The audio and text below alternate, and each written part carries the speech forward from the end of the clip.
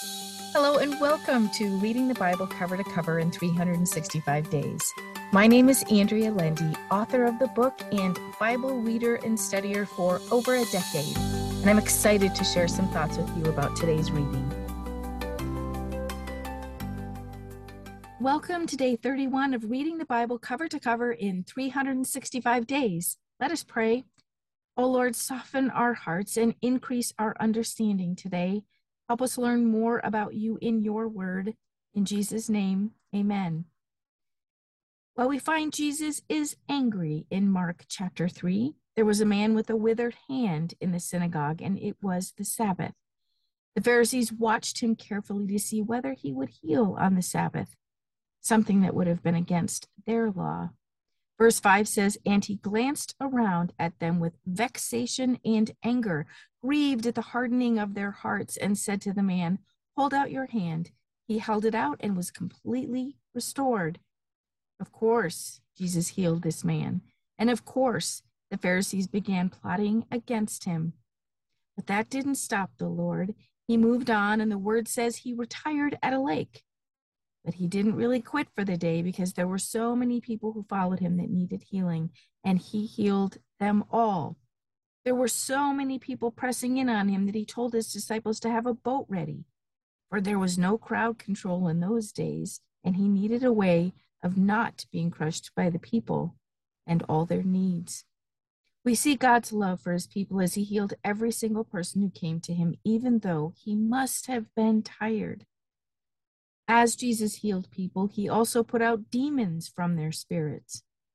The Pharisees accused Jesus of being possessed by demons, to which Jesus told parables.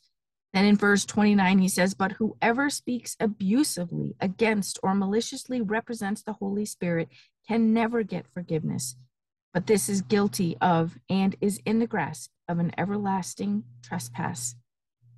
This he said in response to the Pharisees' accusation.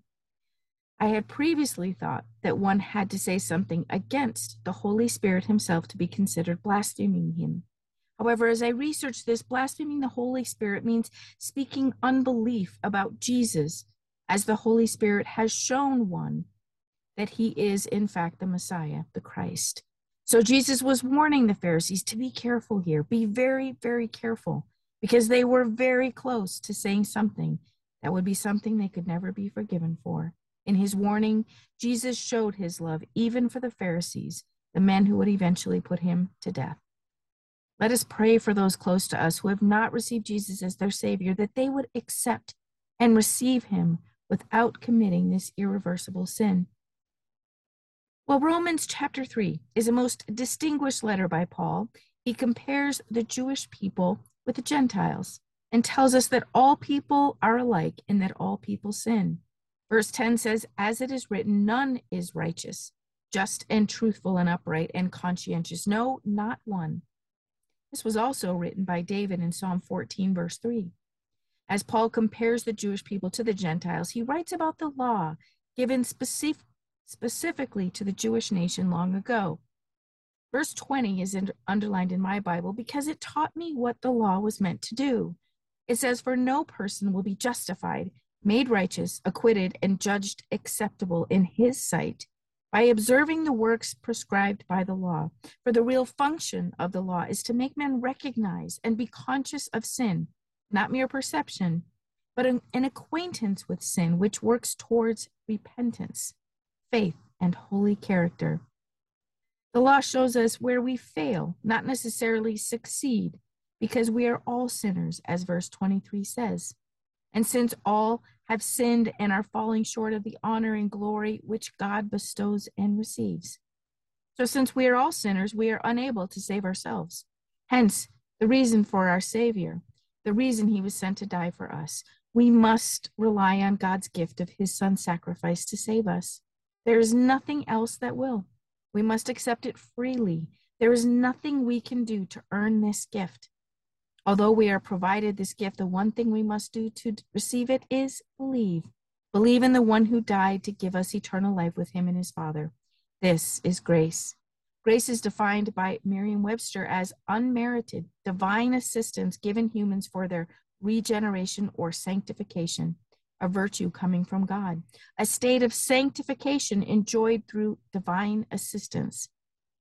We are sanctified by the help and only with the help of God, and our faith seals this deal. The last thing Paul argues is that this doesn't mean we don't follow the law. In fact, through grace and our faith, we will desire to uphold the law, the new law, which is love. And if we love as Jesus commanded us, we will not want to break the law because all the no's are born in love. We would not want to steal, kill, covet, and etc. if we are walking in love. Well, let's see what's happening with Moses and Pharaoh today in chapter 11. The Lord tells Moses this last plague will be the last thing needed to assure the release of the Israelites. God plans to take the lives of all the firstborn children of the Egyptians, including Pharaoh's son. The firstborn was considered the head of the family in relation to all the other children. They were sanctified for God's use. And God chose to slay the firstborn from every family and livestock of the Egyptians. This could be seen as symbolically removing the sanctification from the entire Egyptian race. It is symbolic of Jesus, the firstborn of God, being slain for the world's sins.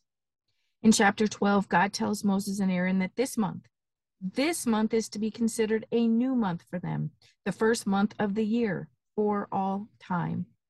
He gave them specific instructions about a unblemished lamb to be slaughtered, cooked, and eaten in very specific ways. Blood from the unblemished lamb was to be put on the lintel above the door and the two side posts of the Israelites' houses.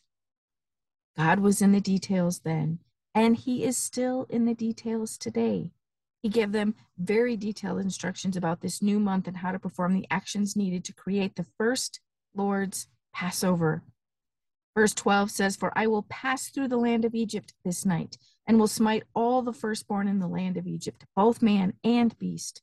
And against all the gods of Egypt I will execute judgment, proving their helplessness. I am the Lord." The Lord also instructed Moses that this night would be celebrated for all future generations. Of the many instructions God gave Moses that night was one about the bread they ate. They would eat unleavened bread that first Passover, and then for the first 7 days of the Passover celebrations in the future. Leaven symbolized corruption and sin.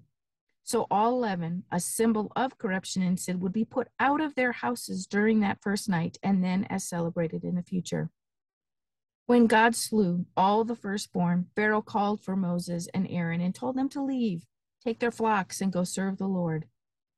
Interestingly, he also asked Moses to ask God for a blessing for himself. The Israelites asked the Egyptians for their gold and silver jewels and clothes, and they were given them as they asked. God's favor went before them and provided for his people. He showed his love and favor to his people that night. They had been in captivity for 430 years when God let them out of Egypt.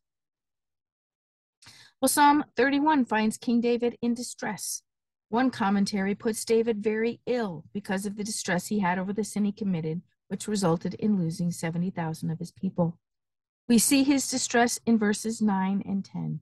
Still, he finds God's goodness. Still, he worships God. In fact, he ends the psalm advising us to love God.